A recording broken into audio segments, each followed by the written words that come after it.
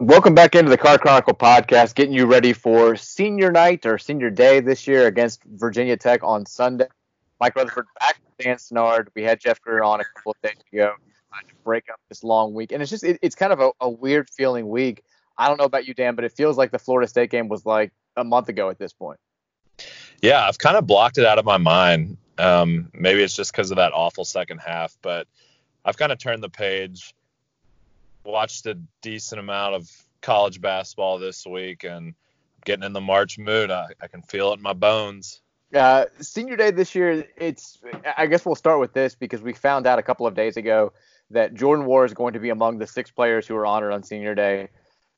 He, of course, is not a senior, he's a junior. Chris Mack was asked today, we're recording this Friday afternoon, about whether or not there was any sort of path that could see Jordan coming back for his senior season at Louisville, and his response was not really, which I guess kind of leaves the door open, cracked slightly, but it's 99% certain that Jordan Nwora is going to be playing his last home game at the KFC Yum Center on Sunday. And I guess we can start with this. Your thoughts overall on honoring a non-senior on senior day? It's not the first time we've done it, but what's your overall stance on that? I'm not a huge fan of it. I just think that day should be reserved for seniors only. They've gone through the rigors of the program, even though I guess you could say, we do have like a grad transfer that's only played like a year, but he has put his time in college basketball. I just think it's a day that should be reserved for seniors, but that doesn't diminish what, the guys who have gone through it. Like, I think Francisco went through it. I'm trying to think who else went through it. Earl Clark did it with T. Will when he was a junior, and then Gorgie did it with Peyton Siva when he was a junior. Gosh, if Gorgie did it, maybe I should just change my mind and be like, okay, it's all right if Gorgie did it. I do like that, like, nobody, like when Gorgie was going to be honored, there was quite literally zero pushback, if I remember correctly. But because it's Jordan, people are like, I don't know. Yeah, should we actually be doing this? That's actually a good point. I'm like kind of catching myself there, but yeah, I mean, it doesn't diminish what, Jordan's done for the program, obviously, especially the last couple of years. So, he deserves the recognition. And I hope that, it sounds like he kind of has a clear path of what he wants to do. So maybe that'll just kind of let him focus in on the end of this season here more and not worry about, the peripheral stuff.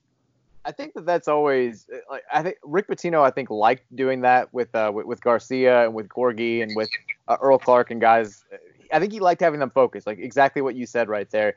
He didn't want them to be, dealing with the outside influence, hearing people talking about, you should go or you should stay or you should do this or you should do that when they're trying to get ready for a second round game on, Sunday. I think he kind of liked having that just blocked out, and hopefully with Jordan it has a similar effect because, I mean, right now I hope Jordan's not paying attention to the mock drafts and stuff of that nature because he's slipping pretty much across the board. I know Sam Vecini, friend of the pod of The Athletic, had his top 100 big board come out today. And Sam, he's as in tune with this stuff as anybody. He had Jordan down from, I think he was at 31 the last time he did this. He's all the way down at 51 now. He also had David Johnson at 69. But for nice. Jordan, yeah, nice. Very nice. I think the best thing for Jordan right now is just to recognize that his individual situation is improved with a deep Louisville run. Like, regardless of how many points he scores, regardless of how he plays, if Louisville gets on that biggest of stages in Atlanta in the Final Four, like, that's the best possible situation for his draft stock. The team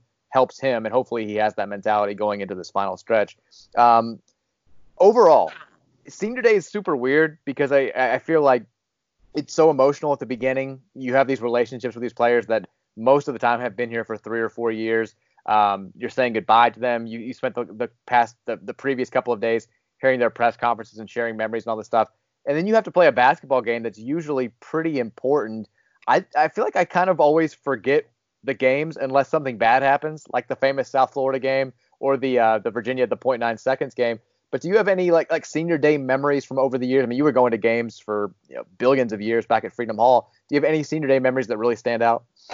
I was like really trying to rack my brain on this. Like, when I think of senior days, that like during the Rick years, it always started out with like, the video tribute, which would be like baby pictures during like a Sarah McLachlan or like Nora Jones song, like blasting like throughout Freedom Hall.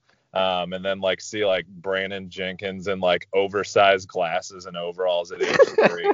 But like, I mean, yeah, no, you're kind of right. Like I really like nothing as far as the games stick out. Like obviously the 2014 class of like Russ, Luke, SVT and Hendo, that was a big one. I remember we beat the piss out of UConn. Yeah, we did. We absolutely, that was like the perfect day. Pitbull like came on like and like gave a tribute to the seniors. I remember that. And you and I and your brother and Mary and my sister-in-law blacked out with the Patinos at Molly Malone's. That was fun. That is very true. That definitely happened.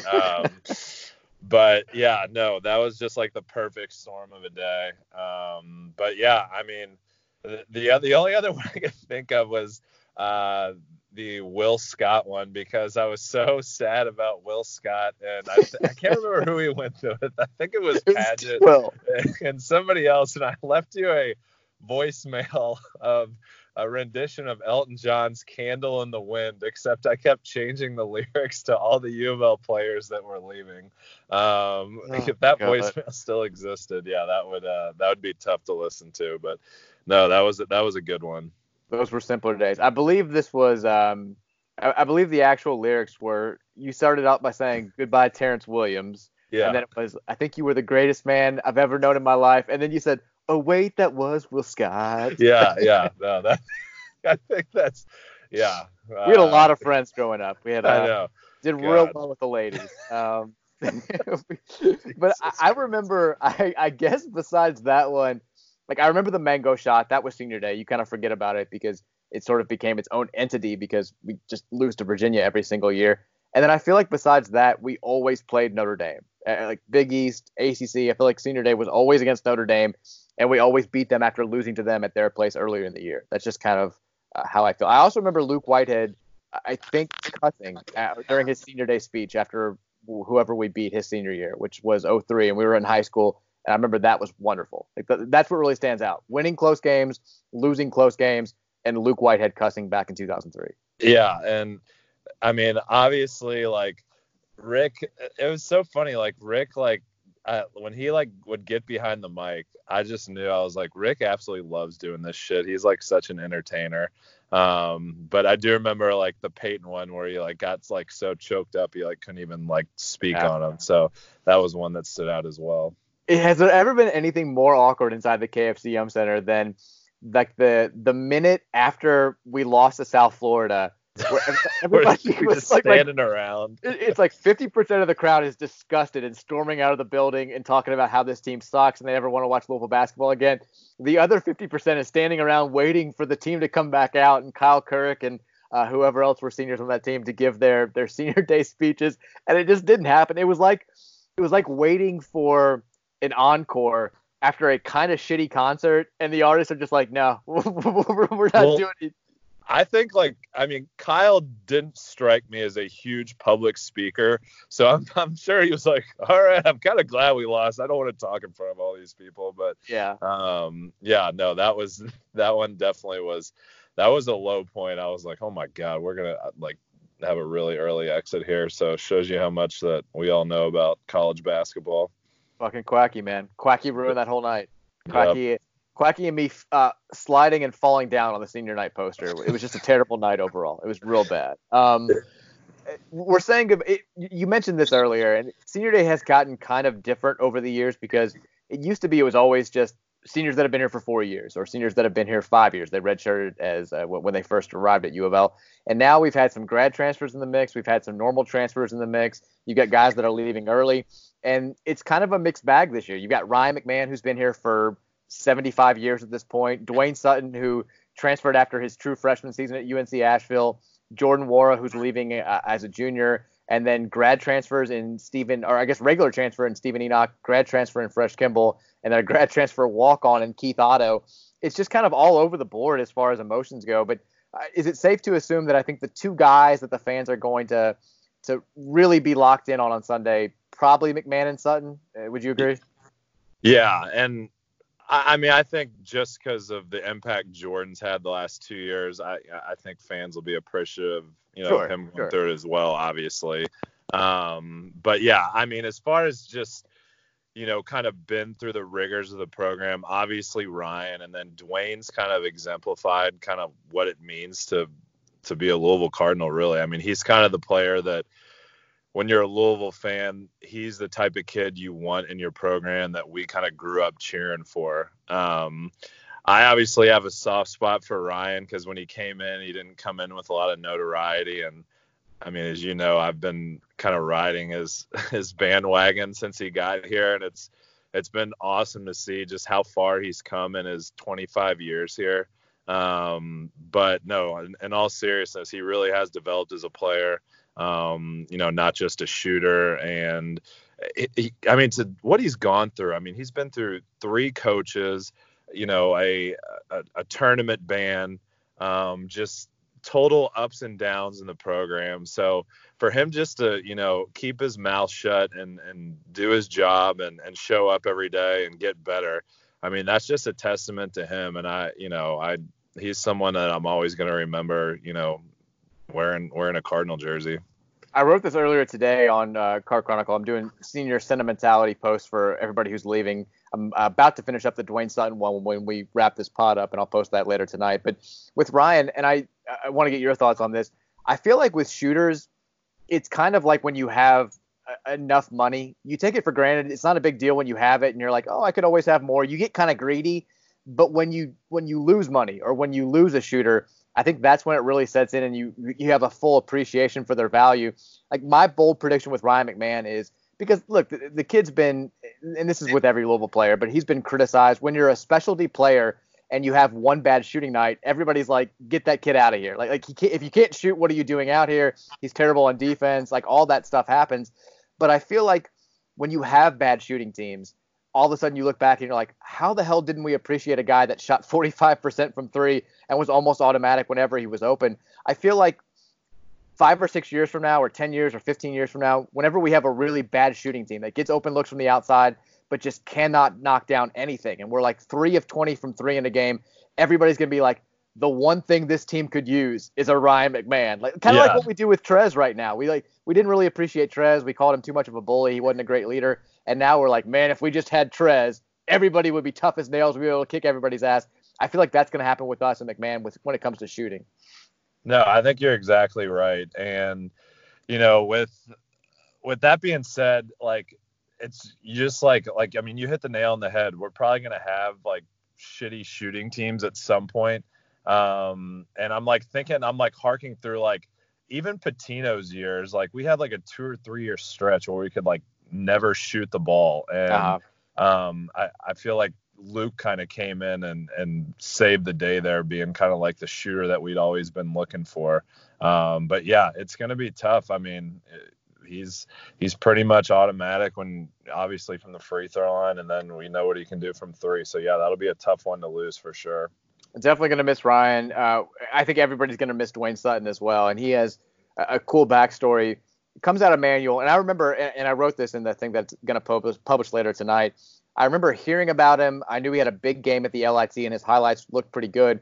And I asked somebody here locally, and I won't name their names because it's not a quote that aged very well. And I was like, what's up with the kid from Manual?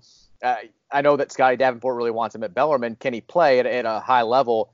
And the response was, he plays his ass off. He could be a low D1 player, but he doesn't shoot it or handle it well enough to be a high major guard, and he's not big enough or strong enough to be a forward at the high level.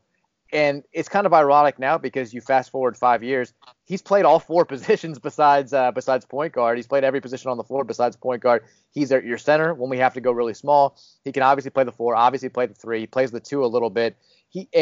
It started at UNC Asheville, where he played his true freshman season, and he only was able to come here. It wasn't like Louisville saw that this kid was killing it at the low major level, offered him a scholarship, and said, we've got to get him here for 3 years. He only came here because his mom was an employee, and he was able to come here as a walk-on and get free tuition. Like that's the only reason why we ended up with Dwayne Sutton. And you look now, it's hard to envision this program going through all that it went and coming out as clean on the other side, at least at the moment, without Dwayne Sutton. Like he has been the one constant in this period of just complete instability, I feel like. Yeah, and I remember early on when Dwayne came here and had to sit out a year, Patino saying like you should see Dwayne Sutton in practice. Like this guy is an absolute warrior. So you heard rumblings about it, but yeah, I mean he's absolutely been everything we could have asked for and more. And the thing about him, I just hope that his story is not done. You know, we still have a lot of basketball to play, and I hope that he can make an impact in a large way, or you know, whether it's like a big play down the stretch of a tournament game or something, because no one deserves it more than that guy. He puts his heart and soul into pretty much every game. So, you know, I think he deserves all the good things that should, you know, come with playing college basketball. He seems like he's also going to be another one of those anecdotal players where, you know, 10 years from now, if we have a team that's going through the motions and not playing all that hard, and you know, your son Cam is watching Louisville and he's like, man, so-and-so's he's a real dog out there. He's getting a lot of rebounds. You're going to be like, buddy, you should have seen Dwayne Sutton when you were just a kid. Like, he's going to be like our version of Rodney McRae. Like, yeah. to our dads, nobody in the world ever played harder than Rodney McRae. He could kick everybody in America's ass. He single-handedly saved the economy back in like Rodney McRae was everything that Louisville basketball was supposed to be. And I kind of feel like for this new generation, for this current period, that's Dwayne Sutton. Like, that's how he's going to be remembered. Yeah, we're going to be like, oh, man, well, you know, we'll have like just a perfectly built power forward and be like, if only we could put Dwayne Sutton's heart inside this guy's body. Like, you know, that's always the quote. Yeah, that's if this guy had 1/8 of the heart of Dwayne Sutton, he'd be having it's like some poor kid who's averaging like 17 and 10 for us that we feel like should be averaging 28 and 15. Dwayne Sutton is like the prototypical favorite player of like every U of L fan over the age of 45. Like they're like, oh man, I just love the Dwayne Sutton hustle and heart. He just leaves it all on the court, and you know he's just an old man favorite. They definitely have a point. I mean, I think Chris Mack's exact quote today was, if we had 13 Dwayne Suttons, we'd never have to practice, which is pretty high praise. And I feel like Chris Mack would have immediately regretted the decision to come here if he didn't have Dwayne on this roster. Because he has been super, super critical of the guys that he inherited. And I think that always happens when you have a changeover from one regime to the next. And Dwayne's been the one guy from day one where he's always been like, he's got the heart. He's the type of guy that we want. He's the player that we're going to recruit moving forward. I feel like the way that Rick Pitino looked at Reese Gaines as helping to bridge those first 2 years, I kind of feel like that's how Chris Mack's going to view Dwayne Sutton as far as installing his culture here. That's a great point, because I mean, we have a lot of freshmen this year that aren't playing, but they go up against Dwayne every day in practice. And to think if like Dwayne wasn't there, like these guys probably, I mean, I know Malik, you know, he's definitely stepped up his intensity on the defensive end, but these freshmen probably wouldn't know like what like the intensity that you have to play with is if it wasn't for Dwayne. Like he's out there showing like on a day in day out basis. So he's probably going to have like a bigger impact than anyone on the future classes, because his like toughness is just going to carry on from, you know, class to class. No, I totally agree. I feel like, you know, how like you always get those stories from guys that graduate who talk about, well, this guy kicked my ass every single day when I was here for the first, like Kyle Kirk did it with T-Will. I'm trying to think of, well, I was going to say Okoye had it with Montrez, but like Okoye transferred because Montrez kicked his ass so much in practice. But like you always have those stories. And I feel like for this senior class, or for this freshman class, I mean, when they get to be juniors and seniors, they're all going to look back and say, you know, Dwayne Sutton really taught us how to work and all that good stuff, which is awesome. We're not going to talk a whole lot about the Virginia Tech game on Sunday. Virginia Tech they have been leaking oil for a long time here. They're really, really struggling. They had a chance to get a big win over Virginia on their home floor earlier this week and kind of fell apart late and lost that game. They don't have, like, they were a bubble team for a short period of time. They've fallen off that wagon now. I think they're 6-11 overall in the conference. They've really stumbled as of late. But Mike Young's a good coach. They play an interesting style. They take a lot of threes. But this is also a program that I think we have won 14 straight games against, which is the longest active winning streak that we've got going. That's kind of wild. But just, I mean, we're going to spend most of the rest of the podcast answering your questions on Twitter. But real quick, before we move on, overall thoughts on Virginia Tech? What's your nervousness level for this actual game? Because I think we're all just kind of assuming victory at this point, which feels a little bit dangerous. Yeah, I mean, to be honest, I think this is like a bigger game for the guys than it is the fans, because I mean, it starts now. Like after this game, there is no like, we can play bad. Like you have to play good from now and until the end of the year. So, I mean, it's definitely a get right game. I'm glad we're hitting Virginia Tech when they're kind of in this, funk or slide. So, I mean, that should be good for us. But I really hope we come out and honestly, I hope we, beat their brains in. I think it's a game we should win by like, maybe I'm getting greedy, but I would say, 15 to 17 points. I just think we're talent wise, we're that much better. And as far as coming off that, kind of not devastating loss, but just kind of that, like take your air out of the sails loss to Florida State. I just think this is a good team to get right against. So I'm looking forward to the game. I hope we play well, because I think I like when we play well and we can carry it into the next couple games. Yeah, the one other thing worth mentioning about Sunday is that during his press conference today, Chris Mack said Malik Williams has not been practicing this week. He's still talking about him being day-to-day, and he says, if Malik can play on Sunday, we're not going to be able to keep him from playing. That's just kind of who he is. But he made it sound like it's probably more likely than not that Malik is not going to play on Sunday. And he says if that's the case, obviously Stephen Neal's going to play big minutes. He said that Aiden Agahan is going to be still out with that shoulder injury. And he said that this could mean additional minutes for not just Stephen down low, but that smaller lineup where Dwayne plays the 5. And also we could see more, he said, Quinn Slazinski, your boy. I saw the quote. Kind of perked up a little bit. But yeah, no, I mean, we're going to need everyone to contribute. I mean, ankles make me a little bit nervous. Like even if Malik does come back, I'm a little hesitant to see how well he performs. It's just always in the back of people's minds when you're playing on kind of a bum ankle. So, I mean, I know we talked about this last pod and you said, if he's healthy, get him out there. Like I want him to be as close to 100% as possible. And if that means sitting out the Virginia game, then by all means, I'm okay with him sitting out the Virginia game. I want the best Malik out there. So whatever he has to do to get healthy, I'm all for it. Here's the thing about Virginia Tech is they have zero inside presence. Like they do not have a post player who's notable. Like they are the weakest team inside of anybody in the ACC. They are all guard driven or undersized forward driven. So you can get by without playing Malik Williams in this game. I don't think we can win in Charlottesville without him, because Jay Huff is a guy who I think he guarded really well the first go round. And I think you need him to slow him down. I think he can help out against a guy like Mamadi Diakite as well. So if they want to rest Malik this weekend, I'm totally fine with it. If he's 90% good to go for the season finale, regular season finale in Charlottesville next Saturday, I think you got to play him because he's that important. Yeah, that is such a long time. I mean, they have a Sunday game and then wait till next Saturday. I would think that's probably be enough time to get him right for that. But yeah, I mean, fingers crossed on that. But he would definitely be a huge loss if he couldn't play the Virginia game. But like I said, I do want him to be healthy and not have any chance of re-injuring it or have him out there at 50%. No, for sure. All right, I asked for you guys to submit some questions here that we're going to answer on Twitter. We'll get to as many as we can here. Both Dan and I are kind of we have some time issues. We got some scheduling issues. We got to get out of here relatively quickly. But we'll start here. Trevor Lithgow says, what best player on some of Louisville's worst teams would make us title favorites? So if we're talking about the worst teams, we'll limit this to the lifetime of you and I because that's all we can remember. Like I'm thinking of the late 90s, like that 98 team that was so bad. Like Rashard Brooks. I don't think Rashard Brooks would make us a favorite. Yeah, I know. I'm kidding. I was just thinking of a really bad team that we had. The answer has to be Reece Gaines, right?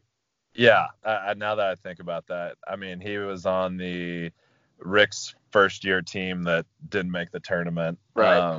And he was an absolute stud. So, yeah, I mean, that would probably be my answer. I remember the year after the Final Four, 2005. That was T. Will's freshman year. Did T. Will have a pretty good freshman year? I think he was he was hit or miss. I remember I remember like when Taekwon graduated, he did this whole thing where he was handing the baton over to T. Will. Like that was kind of the whole thing. But he was definitely the only thing I remember about T. Will's freshman season was he kept shooting threes and he kept missing threes and it drove everybody crazy. Yeah, no, those are the two I can think of off the top of my head. I don't know if you got another answer. I mean, I feel like Reese Gaines is the obvious answer, and Yeah, it feels kind of. I mean, that feels. I guess we're taking junior Reese Gaines because that team, like you said, they didn't make the NCAA tournament. They lost to Temple in the NIT. But senior Reese Gaines, like that team was a 4 seed, won the Conference USA tournament. They were pretty good, but I still feel like that works. So how about when we lost to Cal in the first round? Didn't like Rakeem Buckles have a really good year that year? he had a really good game in that game. He got hurt. Remember that year? The fifth metatarsal. That was like when it started that whole thing. He got hurt right before the Kentucky game. Was it that year he got hurt, or was it the year after? I'm pretty sure it was that year. I could be wrong. I mean, Rakeem got hurt like every single year though. So Yeah, I think you're right. I think that was the first big one. I think he was playing well and then he got hurt in that game. I had such high hopes for that guy, but We all did. I know. Oh well, what are you gonna do?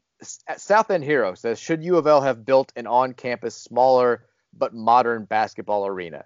I guess it's been 10 years since the Yum Center opened. I guess people are looking at kind of how this whole thing worked out. I think the Yum Center was probably the right call, and I like that the last couple of games the attendance has been back up there around that 22,000 mark. I don't know if that's a sign of things to come or if it's just a sign that the season has gone well and people are excited about the direction of the program this particular year. But it's nice to get those attendance totals back up. But I know that it's been a financial kind of point of contention. But Yeah. I still like the Yum Center. Look at all the concerts that come here now. Like I feel like we wouldn't get those if we had a smaller, modern on-campus basketball arena. So this one is tough for me because Freedom Hall, I felt like was my second home growing up. I mean, I was there for every home game from, like 93 until whenever it shut down, it felt like. So, and Freedom Hall had such just like I don't even want to say it was like an on-campus atmosphere, but it was a different atmosphere than what's at the Yum. Like the Yum is more, I don't want to say crowd. It's an NBA crowd. Freedom Hall just got so loud and raucous, and there was so many characters there as fans. But I mean, on campus, God, it would be really cool to just have an absolute like wild, arena. But it is, I mean, it's awesome for recruits. It's awesome for the city that we have such like a nice facility that we're able to use, not only for college basketball, but like you said, for other stuff too, like concerts and stuff. Let's see here. 920 Marl Boar Roaster, I can't read your entire name, says, is it irresponsible to not shave with the coronavirus upon us? Have you seen that story that says I still don't know if it's fake or not, but it says like one of the things that you can do to avoid contracting the coronavirus is to shave your beard. I can't grow, facial hair like you can. So I'm going to let you take this one. This might be, if the coronavirus does become a big thing and this story is actually legit, this is going to be the answer to the age-old question of what it's going to take to actually make me start like working out again, because I won't shave until I've lost at least 15 pounds. I am terrified of what my face without hair would look like right now. Like I don't even want to think about it. It's like my dad, my dad. I mean, my dad's had a beard my entire life. He shaved it one time when I was 18. I was coming back from, I think it was like senior retreat at Trinity, and he had shaved it. He looked horrible. Like it was a horror show. He was so embarrassed. He like started growing it back immediately. He was depressed for the 3 weeks that it took to get the facial hair back. That would be me if I shaved right now. I don't want any part of that. So if this does come, if this virus does come, and we have a pandemic going on, I got to shave. But I got to work out. I can't remember you without a beard. Like maybe I don't know how long it's been, but it'd feel like if like Santa shaved his beard. Like it's just been so long since you had one. It's been like 5 years, man. Like I look back at the wedding pictures and I don't even recognize that person anymore. And even then, I kind of had the scruff going. But you start losing the hair, you got to shape that face somehow, and that's it's the only alternative. So that's what I'm working with. You got to do what you got to do. Hayden Nara says, "Can you spend the hour trying to lip read Archie and his staff's conversation?" Did you see that? Did you see that video? Bruiser Flint? Was intense. Yep, that was very intense. My man Archie, I would probably not have a bad year next year if I were him. Just a little word of advice, because I feel like he's kind of his clock has already started to tick a little bit. But yeah, that was not a good look on the IU bench last night. Well, that's 2 straight games. There's been a controversial interaction between him and one of his assistants. The game before, he smacked the clipboard out of the dude's hands, who I don't even know which assistant it was. Like, that was kind of, I think he's trying to do the Bob Knight thing too much. I think he's trying to play up to the fan base. And then he and Bruiser are getting into it. I don't know, man. Like, I miss Dayton Archie. Like, I love Dayton Archie, and like for some reason I can't stand. I mean, maybe it's just because I don't like IU to begin with, but I can't stand IU Archie. Could not agree more. Like, Dayton Archie was lovable. I think he should have stayed there. I think he should have stayed in that cave. I think he would have been more happy there. Because I don't think that he's happy at all in Bloomington, and it's showing. Speaking of which, we probably should mention Christian Lander, the 5-star prospect from Southern Indiana. Took a visit here last week. He announced his commitment to Indiana. I think, like, I know that everybody's in on all these conspiracy theories, and there's all this stuff about, Chris Mack not being able to recruit and doing all this stuff. I think the situation is kind of simple. He's an Indiana kid.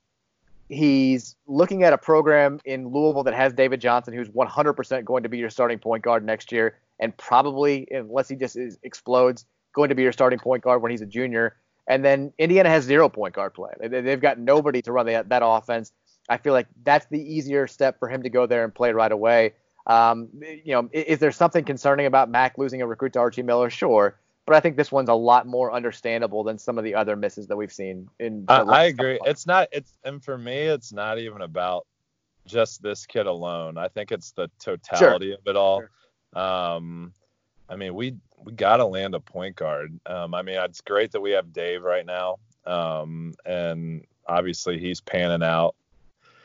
If Jay Scrubb, I mean, again, we've talked about this in the pod. If he doesn't come to Louisville next year, and recruiting kind of keeps on the same path where we're kind of missing out on guys. I mean, I have to admit I'm a little bit nervous, but not enough to like just flat out panic. But I would really like to see us start picking up recruiting a little bit. A lot of people also ask questions about Jay Scrubb, wanting us to talk about that, and there haven't really been any developments. I know that, I don't know if you saw the tweet that he put out yesterday. Chris Mack did visit him on, I guess it was Wednesday.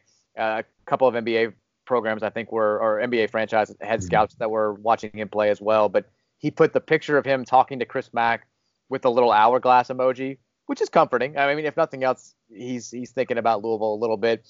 I still think, just based on his comments and based on the turn that I've seen from his dad and his comments, I feel like it's more likely than not that he's going to go to the NBA.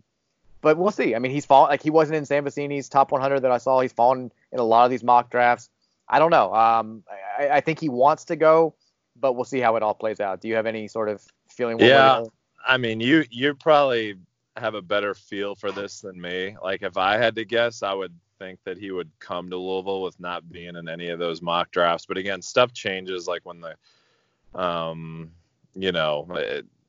whenever his handlers talk to people, or maybe he doesn't mind playing overseas if that's an option. But yeah, I mean, I would be very sad. I would be very sad if he doesn't come. I really want him to come. So I think that's me hoping more than knowing. He's really, really good. And yeah, I think we'll see that firsthand if he does come here next year. Hayden says, should Wara go full Dame and drop a diss track to all his haters? If he does, what would the title be? First of all, yeah, sure, why not? I'd love to see Jordan rap during senior day. The title of the diss track would be "The N is silent, but my gad isn't." Oh boy, is that over the top? Hey, he's not trying to kill people. He's just trying to make everybody shut up with his basketball play. Oh God, I'm gonna stay away from the title, but I'll say this. The N is silent, but the stroke isn't. Like, there's you have the basketball innuendo there. I like that. Okay, that one, yeah. I mean, it's not murdering us. He's just silencing us with his outside shot. Yeah, we're a kid-friendly show here, but Jordan's kind of been in, like, I don't want to say he's been in like a fuck you mode, but he's like been kind of just like in some sort of mood, I guess, when like talking to the media. Like, I think he's kind of just gotten fed up with like the criticism, which, like, hey, I mean, he definitely takes the brunt of it, whether that's fair or not.